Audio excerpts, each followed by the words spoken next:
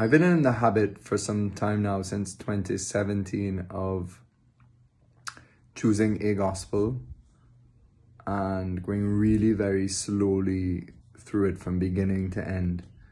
I met this wonderful priest who's a really good friend of mine now, and he said, choose a gospel and be like Our Lady, meditating on each word.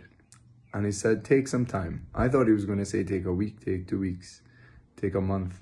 He said take 10 years, 15 years on this gospel. The point is to really allow the word to be assimilated into your soul by really pondering on it, contemplating it. The word is alive and active, as we know. Jesus' words are not the words of any man. They're the words of God. And his life also reveals to us truth and an infinite truth, truth about God. So it's not only his words, but it's also his actions, his details. So every little detail of Jesus' life is full of divine power, divine truth, divine grace, full of light in the most insignificant ways that it seems insignificant, but it's really powerful for our souls. And so this habit of meditating on a gospel from beginning to end is very Marian, because we see, for example, Luke's gospel, Mary pondered these things in her heart. What did she ponder? She was pondering the word. She was pondering the life of Jesus. She was pondering the events of Jesus, from the revelation of the angel to the coming of the wise men, to the shepherds, to all that was happening around Christ. And no doubt she carried that habit for the rest of her life, because she had received this revelation from the angel Gabriel when he came to her, that she was going to bear the Son of the Most High, that she'd received the revelation that she was going to bear God in her soul. So, I mean, how else could she not be just fascinated and awe and trying to understand the mystery of what was happening in her life, but for her son? And, in that sense, Mary's the first theologian who ponders the word, because theology is always about thinking about God's revelation, about God's word, and about understanding. It's faith seeking understanding. It's calling for the gift of understanding from the Holy Spirit to really plumb the depths of Christ. I mean, Christ speaks a lot of the time in his gospel and in his word in a very kind of deep way, in parables and in kind of cryptic tones, sometimes cryptic phrases that really call the person to waste time, to really spend time with his words. It's almost the way he speaks summons us to give him a lot of time. And this is because he's calling us to a deep relationship. Relationship needs time. It needs someone to really listen deeply. If you'd only ever take Christ's words at a surface, we see that in a lot of superficial Christianity. But for those who spend time or seek to try and really allow his word to root in their heart, brings a whole depth of spirituality, a depth and experience of Christ. And this is something that I'm searching for in my own life, to go deeper and deeper always. And I always think the spiritual life is an adventure. We'll never be bored, because there's always so much more of Christ to persevere with. Even in times of dryness and trials where he's not there, so the heart that has always been touched by Christ yearns for him in those dry times even more.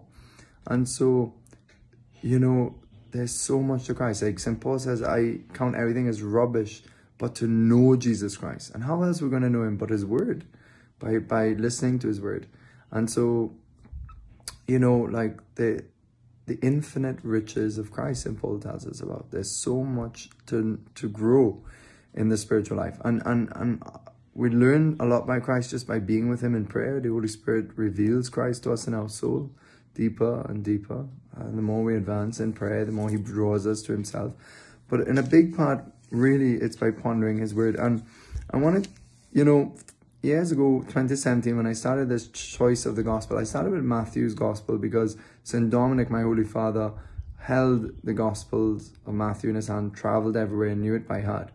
Eventually, though, the word itself led me to Luke's gospel, and I've settled on that for the next however many years, that I've chosen Luke's Gospel.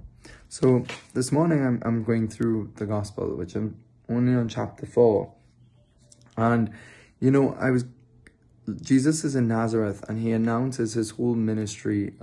He's rejected in Nazareth, but he's given his whole speech that the Spirit of the Lord is upon him, etc., etc.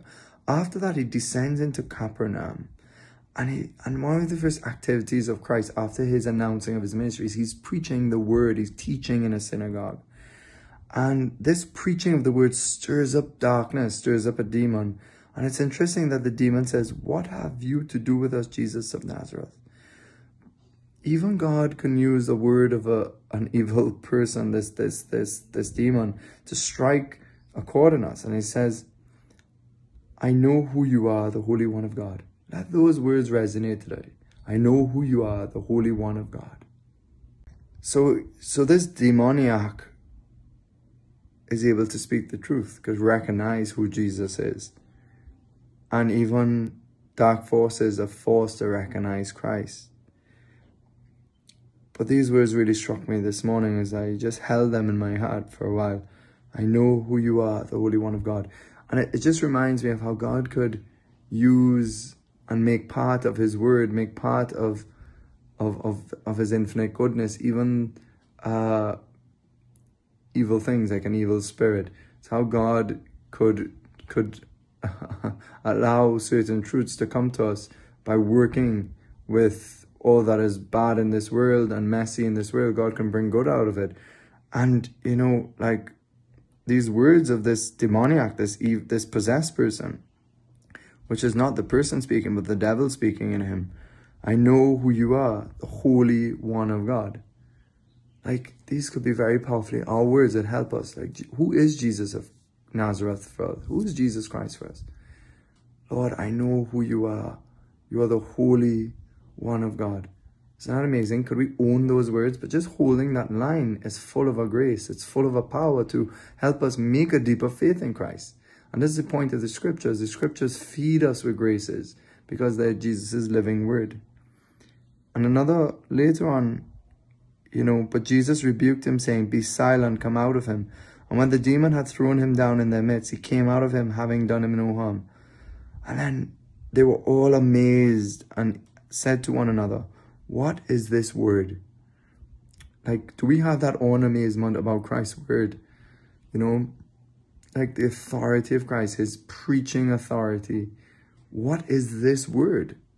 And that's a question for us today. What is this word? This word of God, what is it? It cleanses our heart. It calls darkness out of us. And Christ, when we listen to Christ's word, he will rebuke any evil in our hearts and minds and say, come out of us. When we're with Christ, the word of God in the Eucharist, the living word, when we're with him, all his words are present in the Eucharist because he's fully present. He will rebuke in us things that we can't even see just by being in his presence. So he cleans us.